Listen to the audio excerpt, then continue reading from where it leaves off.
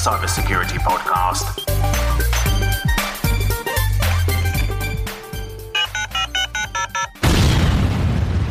Hey, boom, hi. Hello, everybody. Thanks for listening to Hackwork.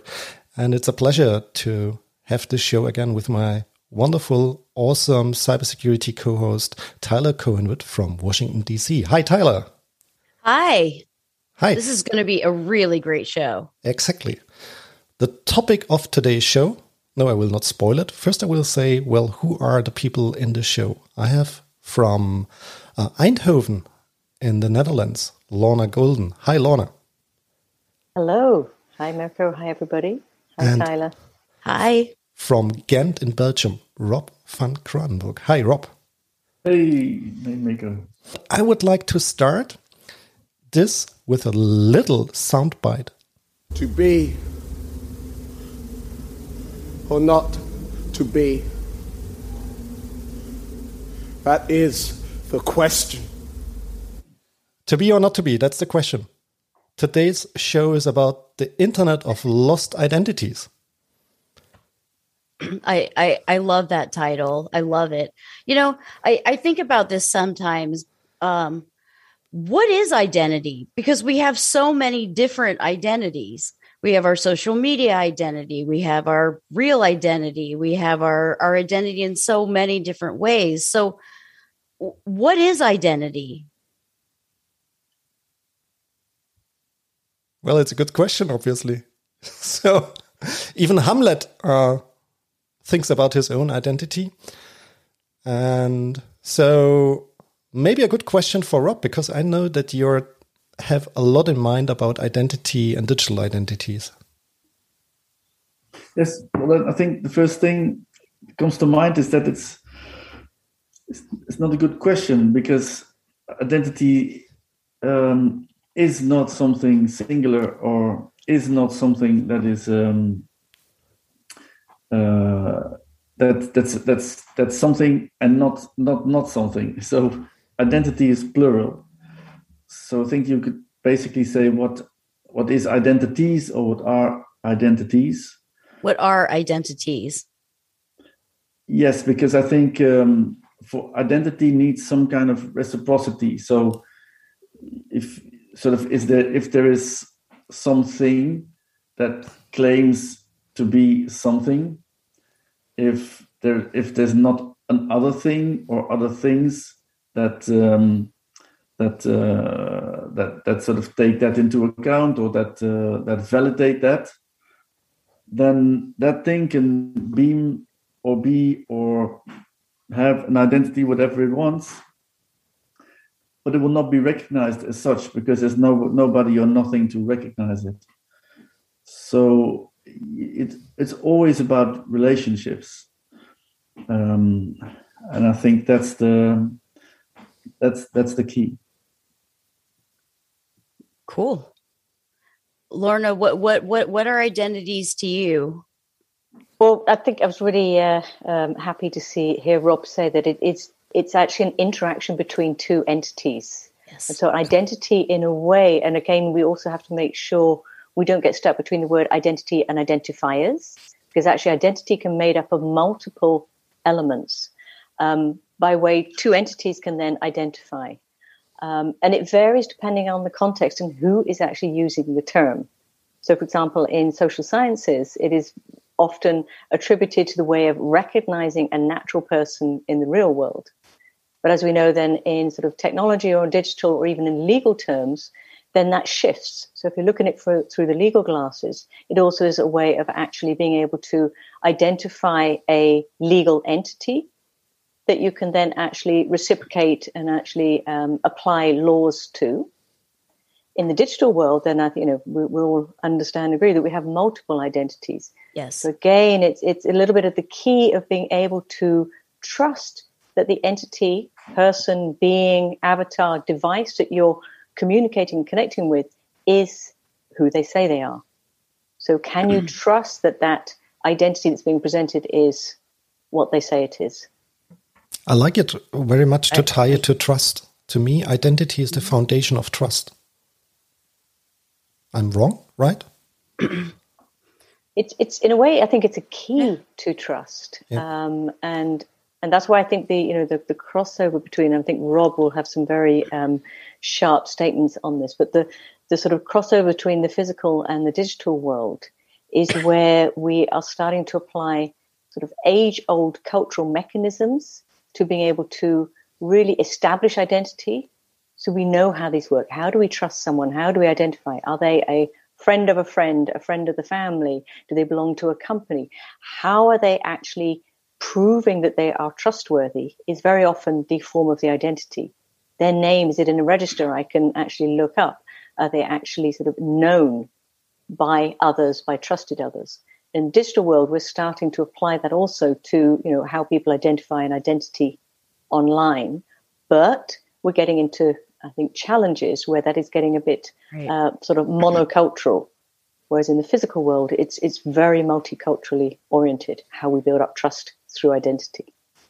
And I'd love to hand over to Rob, because I think he's been our inspirer in these discussions and topics about identity and even disposable identities, so temporary identities. So I think he could probably say a lot more about that. Well, yeah, I don't know, but to me, sort of, it's always been quite simple in the sense that before we went into the cities, we lived in villages, and we knew who we were, and he was the son of the baker, and and sort of like, so you had all these, and indeed it's about trust and also about again about sort of reciprocity, what you can expect from people, and as we moved to cities, we had to find intermediaries to sort of, because there's no way we can sort of know one another, and so this always sort of in an analog world, this sort of all the procedures that help build these mechanisms, they gradually came under some kind of democratic control, sort of in at least in the West. I mean, if you look in China, the first act of the emperor, 278 BC, was to set up an identity system, and so this is 2,000 years before we have this in Europe with Napoleon. So this is also something that we have to think about when you think about this kind of social credit system and the way in which people in certain schemes are sort of looked at or built into. And actually, in that first scheme of the first emperor, if somebody did anything wrong, the entire street was punished. That was the start and the basis of the Chinese kind of identity system. Again, 200 years before Christ. So in Europe, sort of from 1800, so all of these things then became about having papers and having passports and sort of tied to kind of the national states. So that has been the kind of logical way that people have been thinking about identity as sort of producing something, producing a paper, or producing that would then validate or verify that who you were and sort of that kind of thing. So it's the basic idea of inventing an ID card or passport or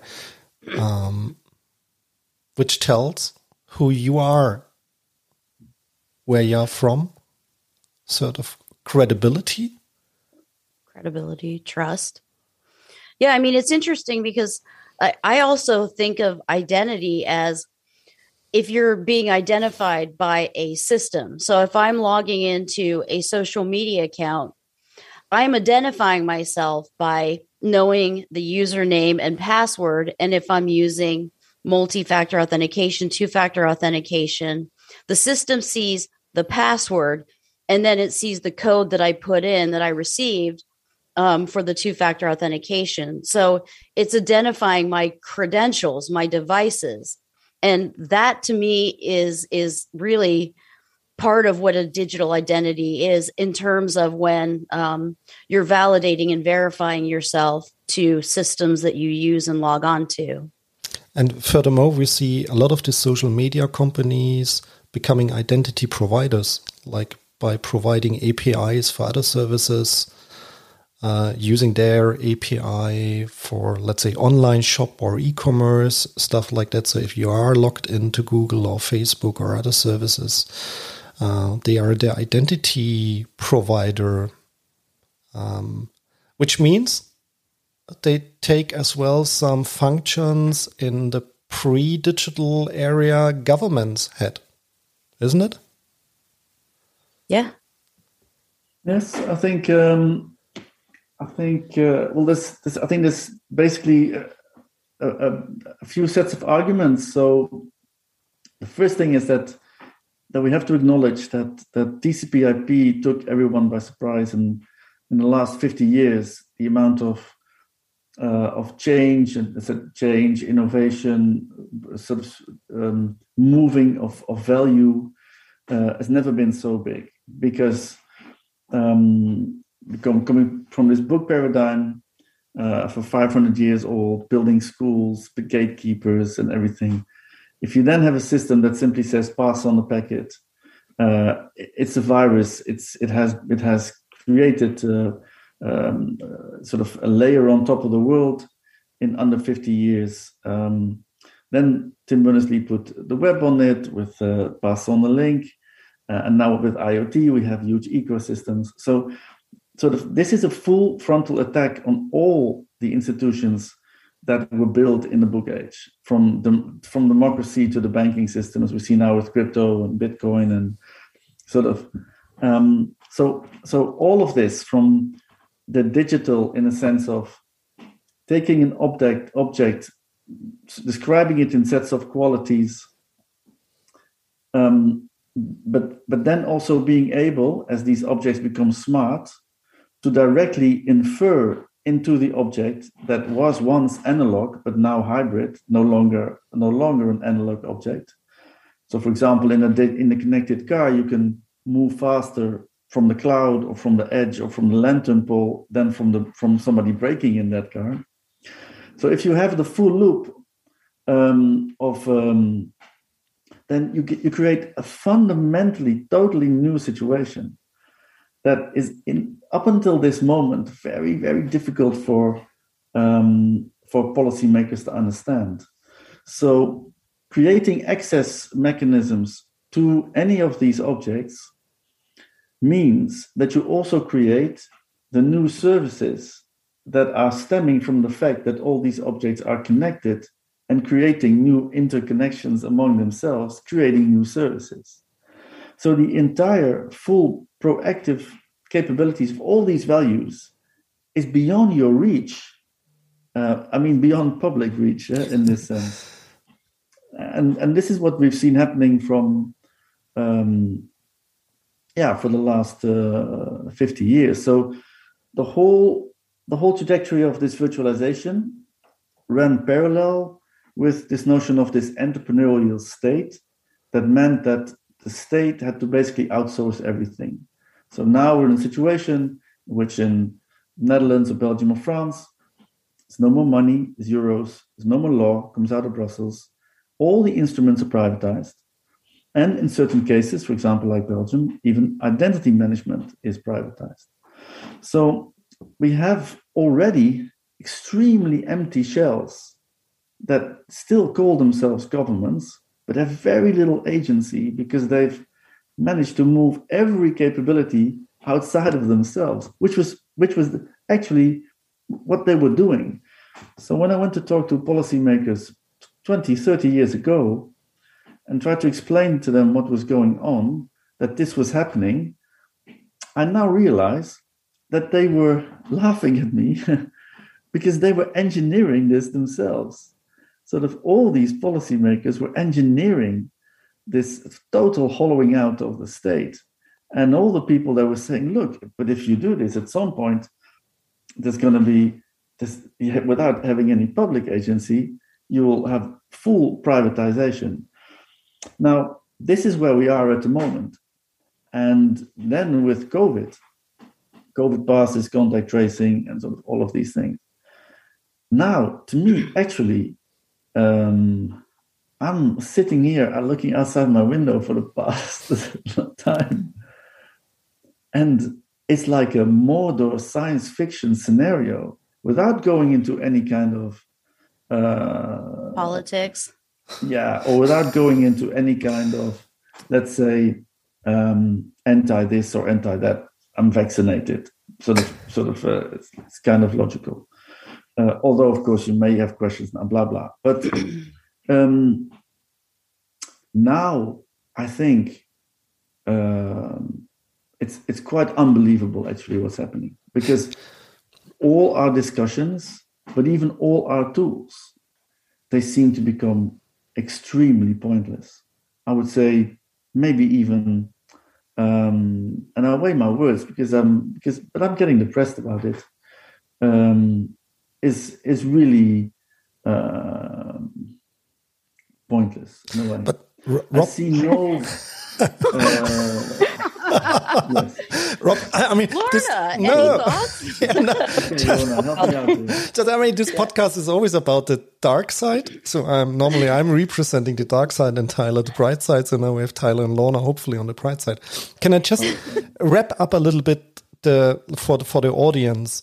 Like, what is the situation? What will be the future? And then we can dive into, because we called it the Internet of Lost Identities, why I think that a lot of things are going wrong. So first of all, I like your example, for example, with the car. If we go into a connected car, there's a situation, a connected car in the future will do a lot of interactions with other objects and other cars, for example. And by that, the connected car itself needs to be tied to an identity. Now it can be tied. It becomes an event identity. It becomes a set of identities. Yeah, a set of identity, maybe two identities, let's say it that way. And even we know like that the autonomous algorithms inside the car maybe require themselves identities for liability issues. Absolutely. So there will be a different way how identities will be used. And let's say these identities will be connected with each other. Like my personal identity will be connected with the identity to the car. You'll have an implant. Yeah, it's like, so it's a little bit like, I think what I understand from Rob is, okay, the way how we were using identity in the past is gone.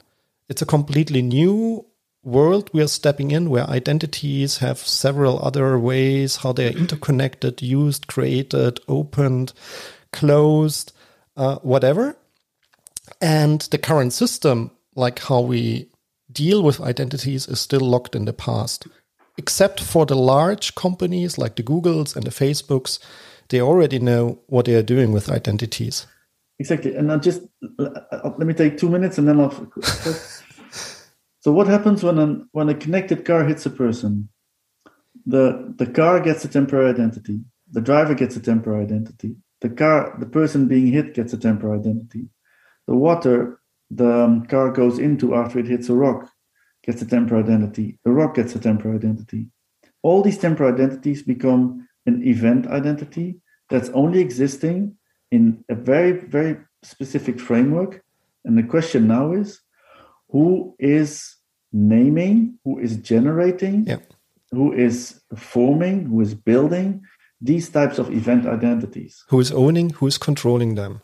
Now, that's at the moment, the people who are able to do this is the Chinese government in itself as a whole, with Alibaba and the entire architecture. It's Amazon, it's Google. And so as we are sort of trying to discuss the last remnants of a dead paradigm in which stems from our very romantic and necessary sort of having these interactions with each other. So what we made of that was that we said, in this last dying moments of this paradigm, we need something to safeguard us as individuals, as fixed entities still. We need disposable identities for the fixed entities. But as we are doing that desperate move, which is also now not working because of COVID, and because none of this disposability will go in any of the architectures from IDaaS to anywhere, because they won't have it. Also, the nation states won't have it, and I don't see it in Europe sort of being picked up. We're trying, but it's not getting any traction.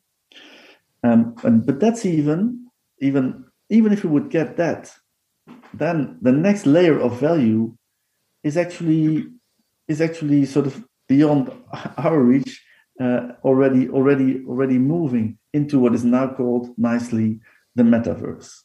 So who's generating these event identities in a metaverse? Well, that's not going to be the national state. That's not going to be Europe. That's not going to be citizens. That's going to be Facebook, Google, GAFA, Amazon.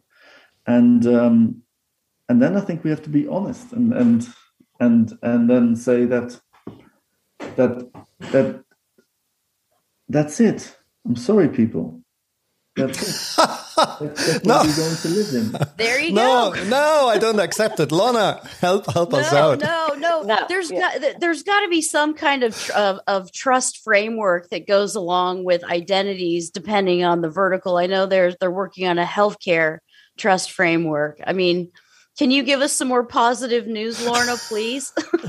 Yeah. I mean, I love the doom scenarios, and I see what Rob's saying, and I think there is a path going that way. However, he knows me well. I'm the eternal optimist, and I believe there's maybe a fundamental framing of that actually is there's a bigger picture.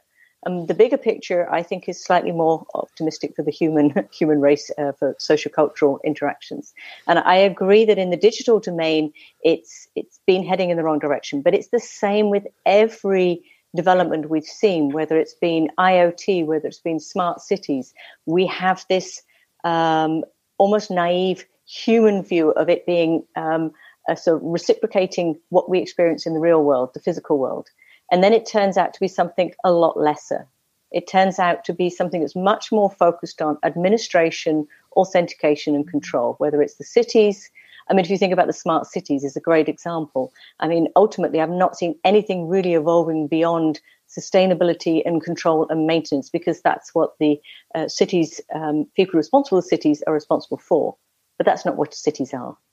The core and the interactions in the city is something completely different. And in fact, that just carries on aside of the technology, almost goes around and says, okay, you guys can monitor our lampposts. We'll carry on having parties, having interactions, having social, cultural energy going on. I think the same thing is happening here with identity, but I agree with Rob that there's a risk that the one may actually subsume the other.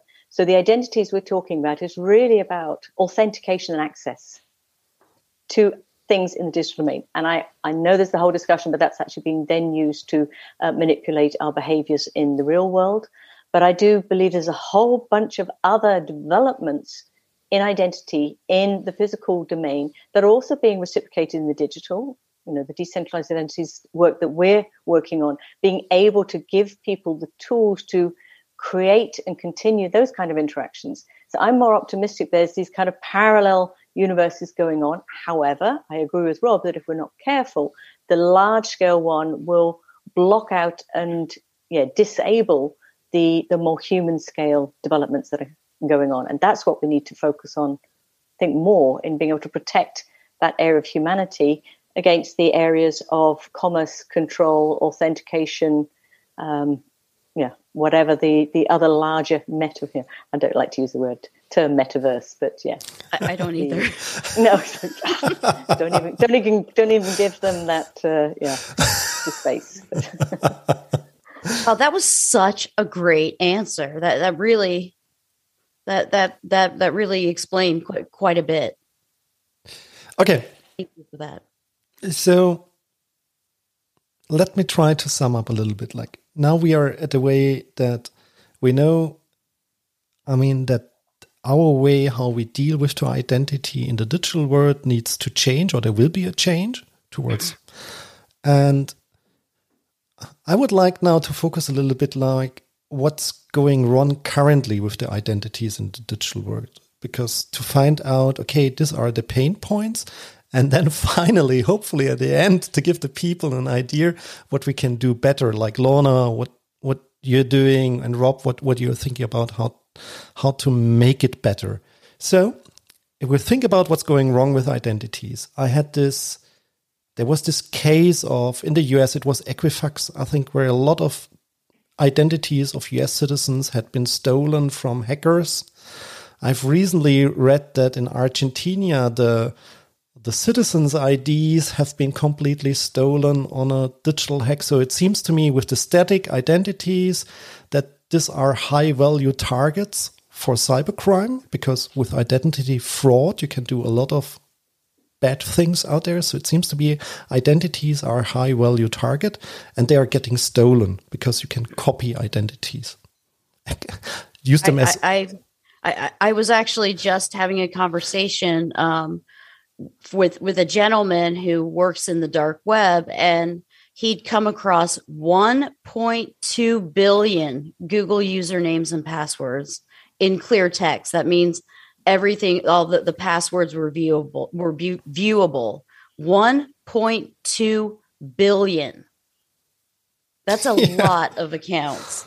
Now you make me depressed again, but no. I mean, I'm going to counter that one as well, because I think this is a perfect example. And this is what we've seen. So we've been doing some research also with users, and we are all kind of stuck mentally, and it's a paradigm shift. But we've been gradually sort of sucked into this idea that Google email address, Apple, whatever email address, one email address, quite a lot of people have, that's our identity. And that when someone has that, our identity is under threat. But a lot of people, they have multiple email addresses currently, because it's a centralized method for different transactions. So you have your spam email, you have your work email, so you have multiple identities. It's still not working well because it's centralized, which means it's once someone's got that, then it's used for spam.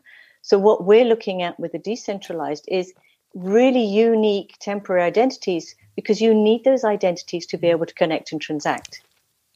But if once that transaction is over and it's no longer necessary, that identity is no longer needed, it's gone, which means if anybody gets hold of it, it's no longer valid. They cannot reciprocate. They cannot pretend to be you and repeat that transaction. They cannot connect to that other organization and say, hey, it's me again. Can I get some money from you? Can I buy something from you? Send it to me. Great. So you actually, but in order to do that, and this comes to the trust, what we're doing is building a way that you need to first of all establish a trusted connection. And this is something I think is beautiful. We have no answer yet actually how to do this specifically, but there are multiple ways in which we do that in the human world that is actually very well developed. And for anybody who, when you've gone to a new website, we have actually pretty sharp ways of looking, like that website looks kind of dodgy because the spelling is wrong. I mean, that's what it used to be like 10 years ago. You could tell. So you could train your children to say, that website, clearly not right. That website, maybe more trusted. It's getting more sophisticated. But we also, as humans, are getting more sophisticated. And so what we're looking at is, what is the minimum required for me to... So Tyler, I'm connecting to you here. How much risk do we have in this dialogue? We have a certain amount of risk, but I know, I trust you because you're introduced to me by Mirko. But if I was going to buy something from you, I might say, well, maybe we do a little bit more, another step in order to. If I was going to come around to your house and say, hey, can you give me, you'd probably say, well, Lorna, can I just double check, that you're not have a criminal record for killing everybody. There's more steps that you might take depending on what that interaction is. As I say, then if you can then establish that connection, and it's not something that someone else can actually interfere with because they do not know all the steps that you've made. But then once that interaction is over, you say, okay, let's just close that interaction. Someone else pops up and you go, well, that's obviously not Lorna because she hasn't used the mechanisms that we've set up.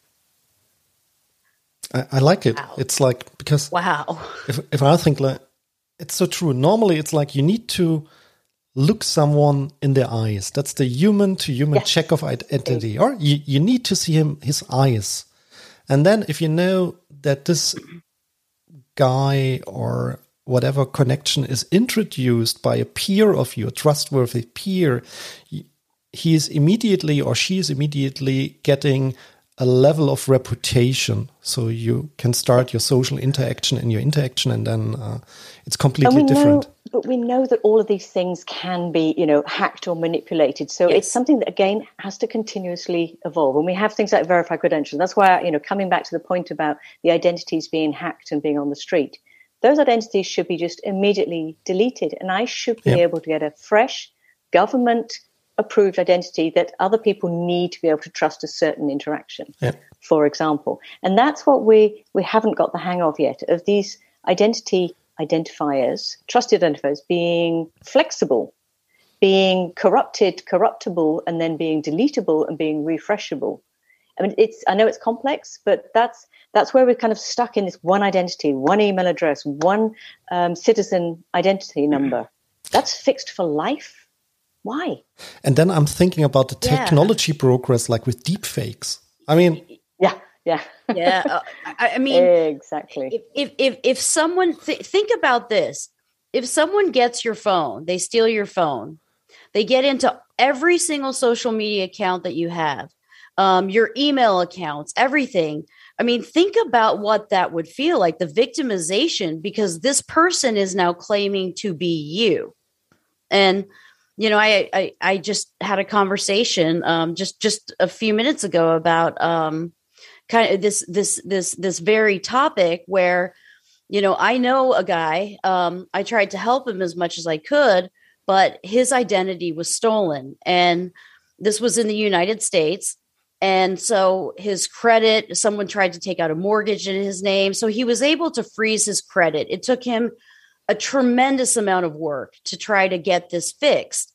And finally, it was fixed until he got pulled over and ends up getting arrested because there's a warrant out for his arrest because the criminal had taken out a driver's license in another state and committed crimes in his name. And getting that cleaned up was not an easy task for him. So when people say, well, I don't care, I don't have anything to lose. You do. You have everything to lose. And that's also a brilliant example as well, where it shows that we ourselves as individuals currently are not in control of how our identity is being stored and being shared and being corrected. So maybe he wasn't aware, or he didn't even know where his identity was actually being spread and used, and could not then actually immediately just sort of, block. Whereas in a decentralized term, you as the individual are in control of those identities. That's the principle. So you should then have continuous insight. And in a way, a little connects up to the GDPR. I should always be able to know how my identity is being set up, how I'm being profiled by any organization. I should have the right to be able to have insight into that, and if it's incorrect, to correct that. But we're not there. We're obviously in another system.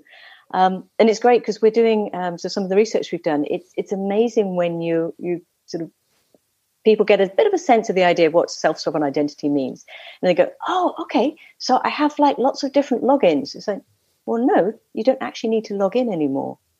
You don't need a password.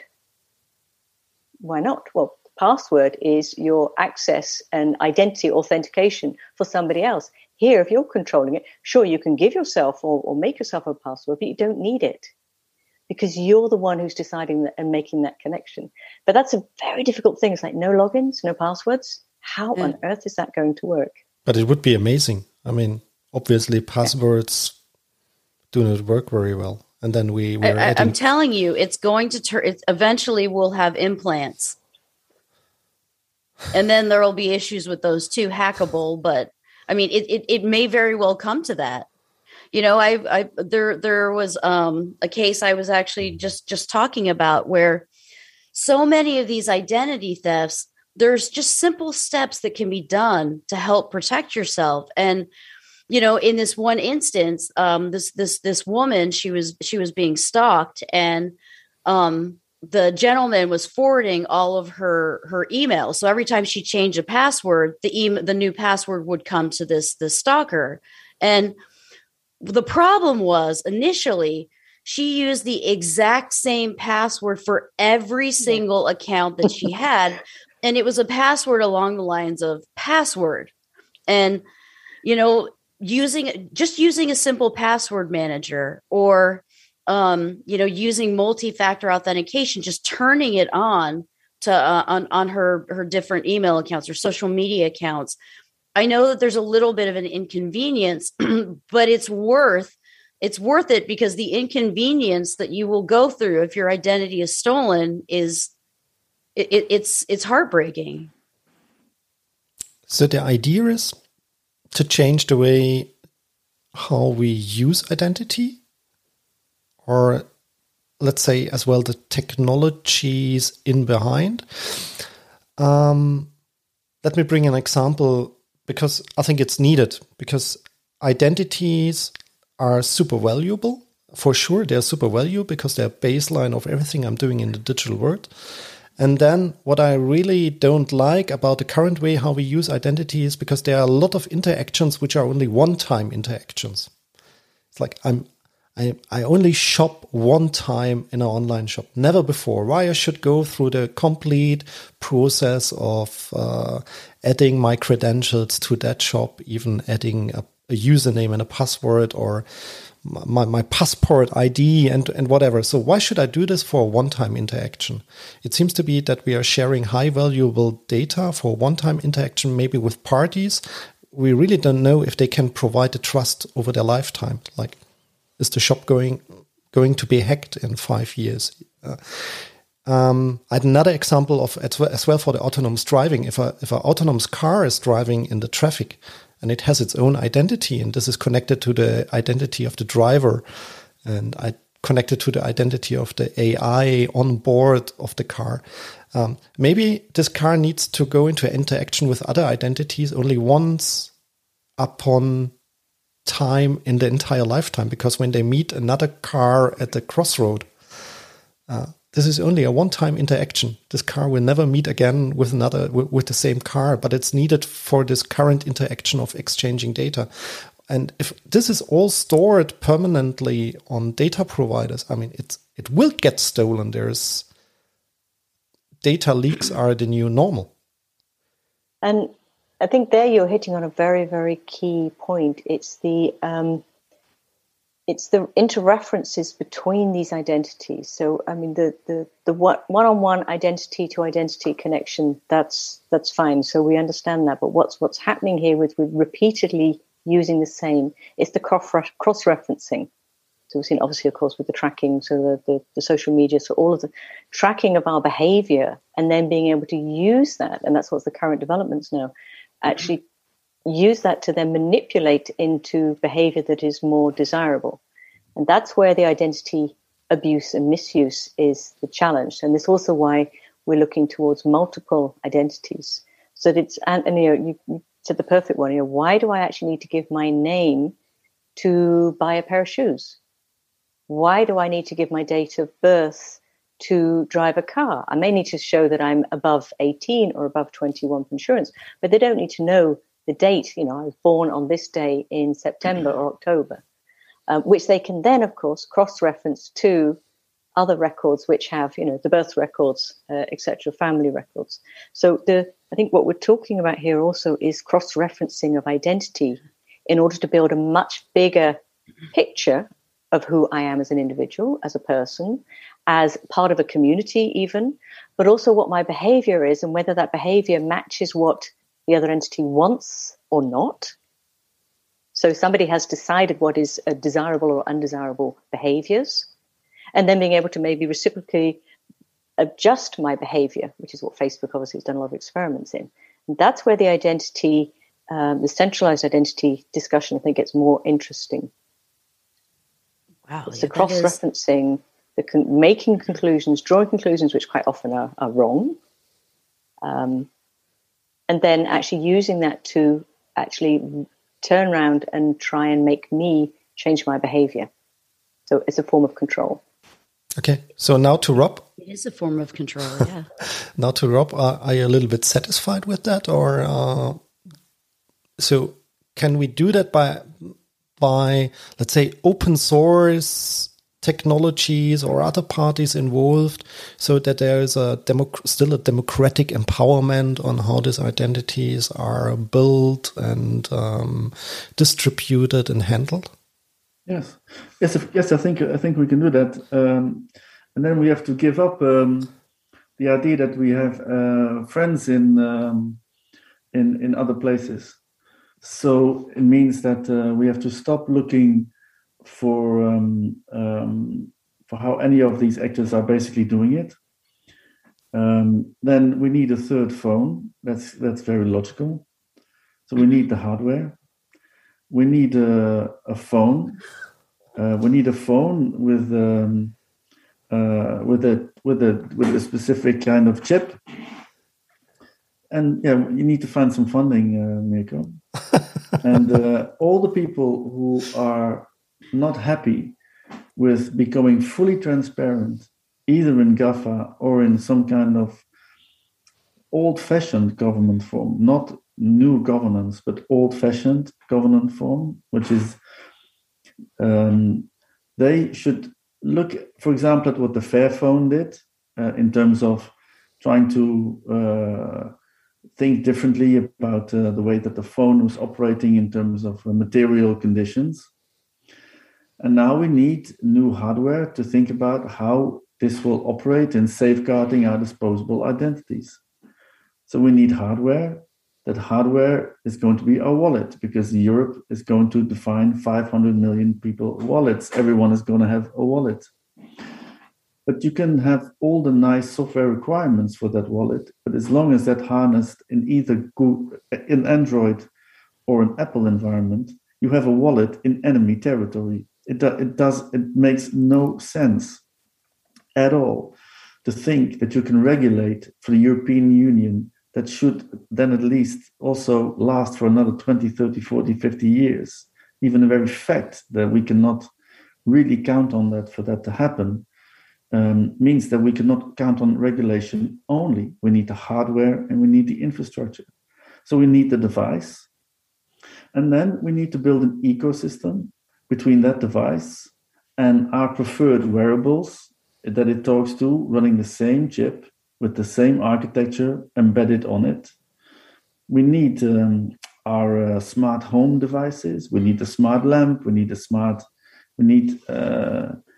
our objects in a smart home. We need a car, a connected car, maybe a German car that goes with this plan.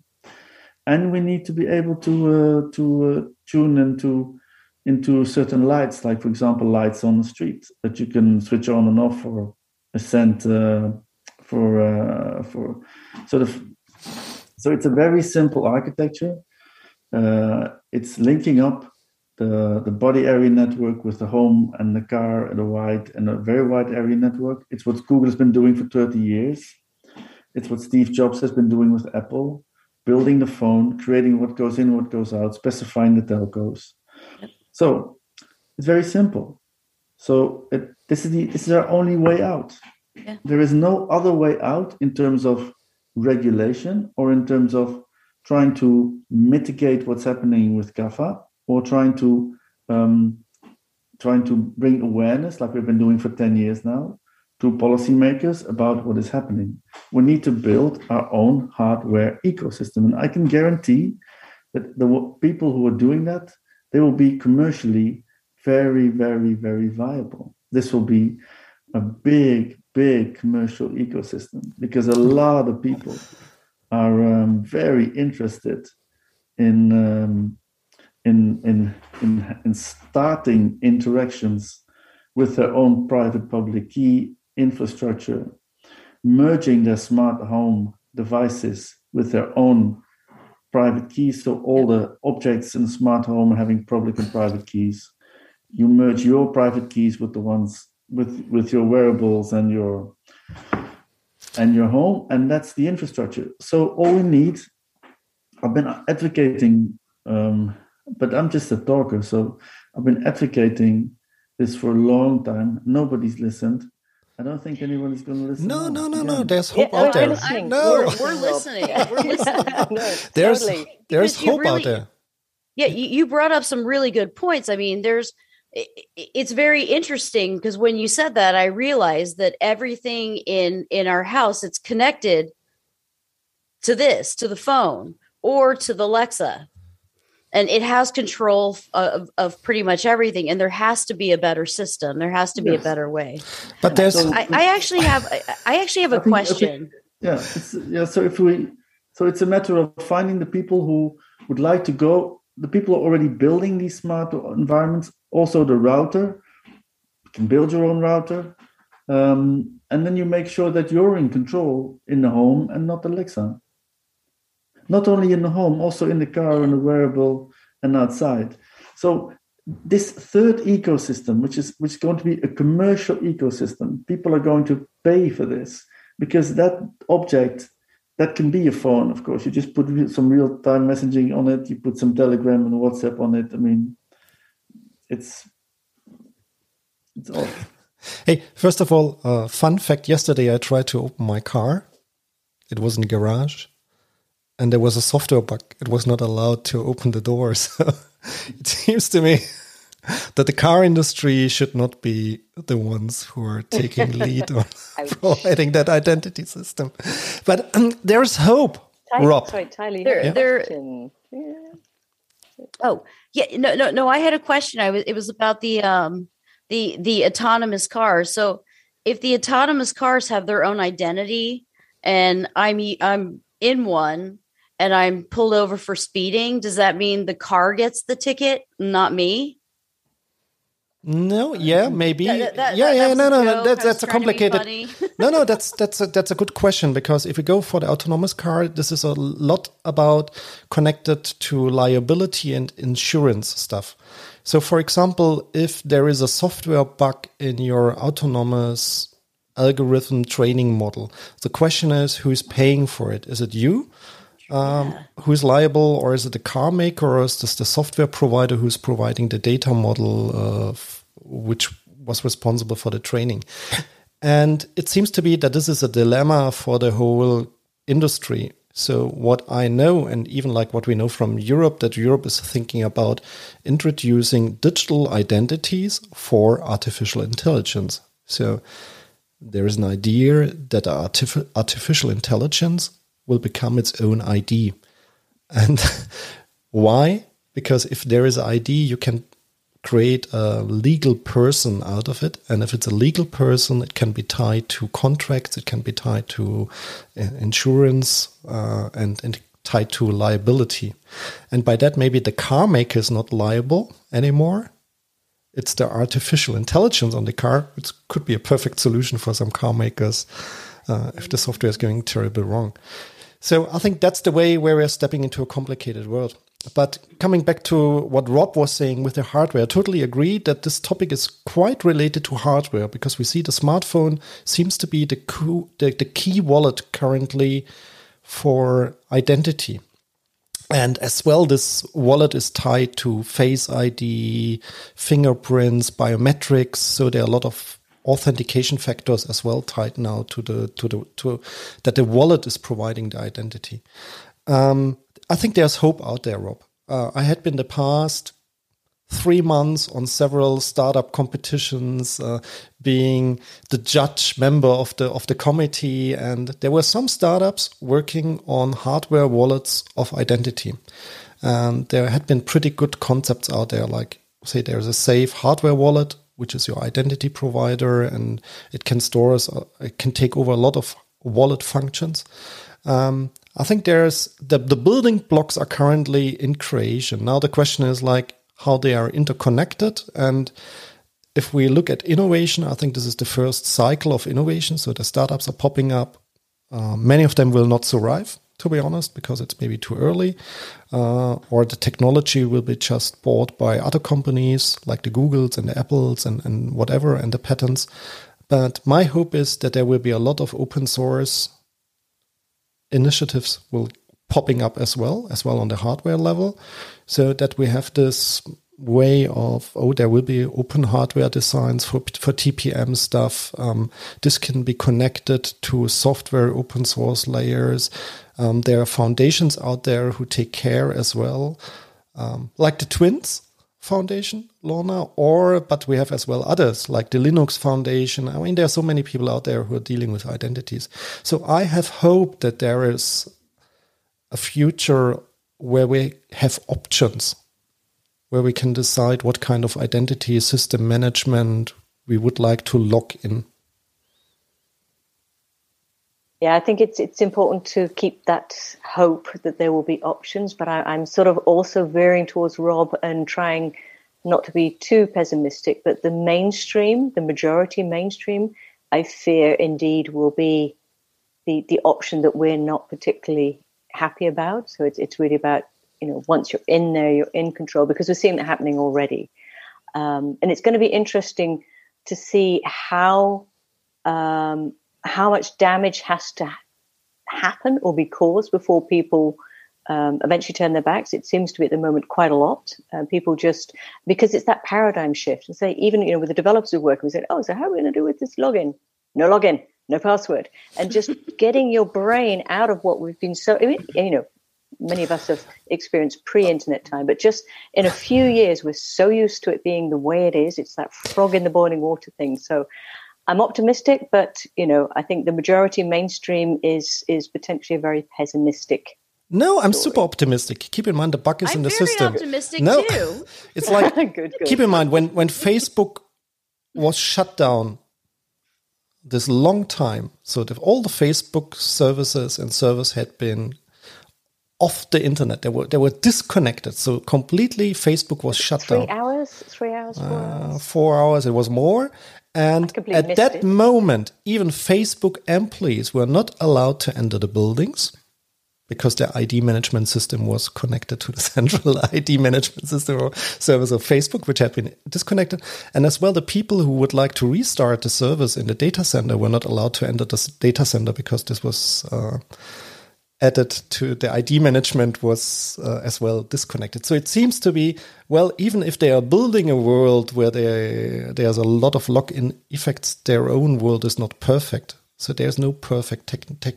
There's always let's say, a way out, or you can disconnect. Can I maybe just sort of, looking at the time, maybe close on it? Also, it's a slightly optimistic slant, but also a word of caution.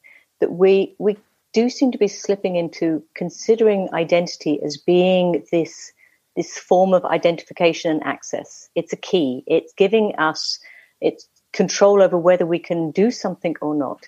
But that's not what identity is.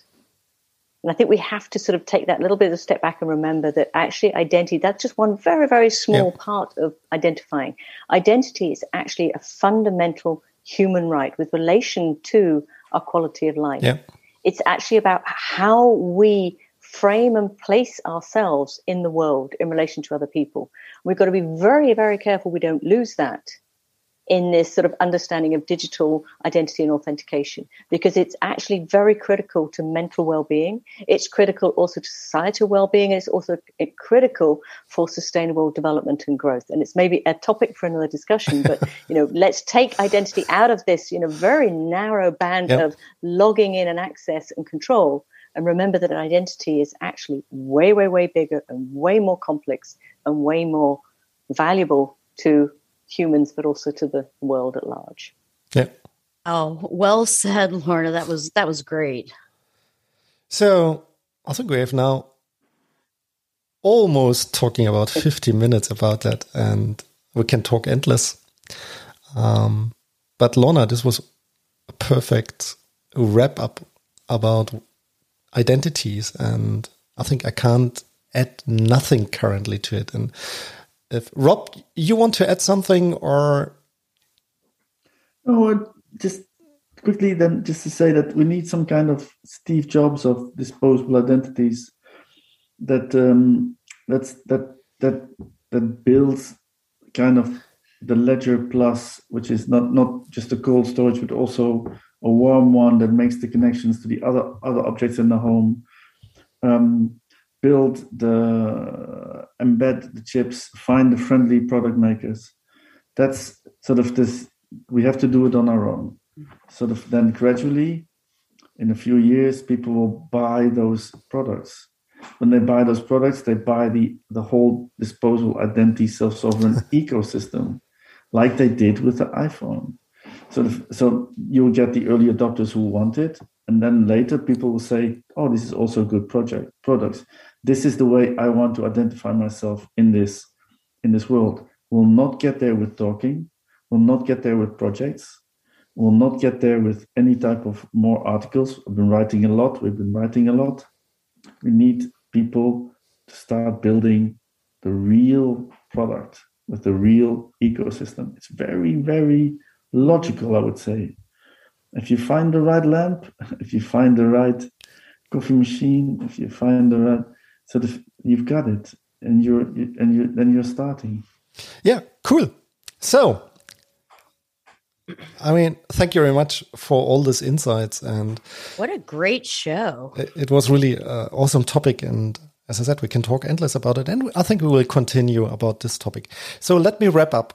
What I really learned and liked was Lorna's quote that identity is much more than authentication.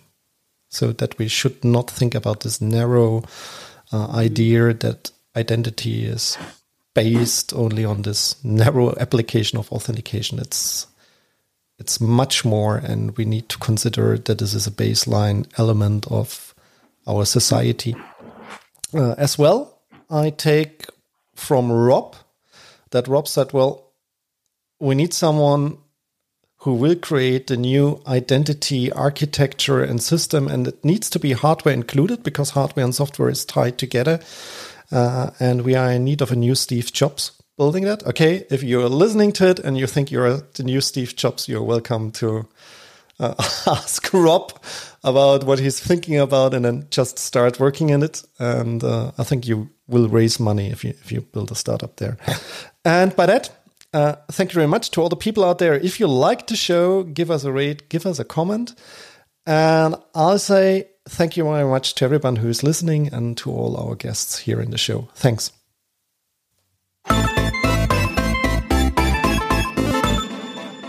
Follow us at hackwork.io.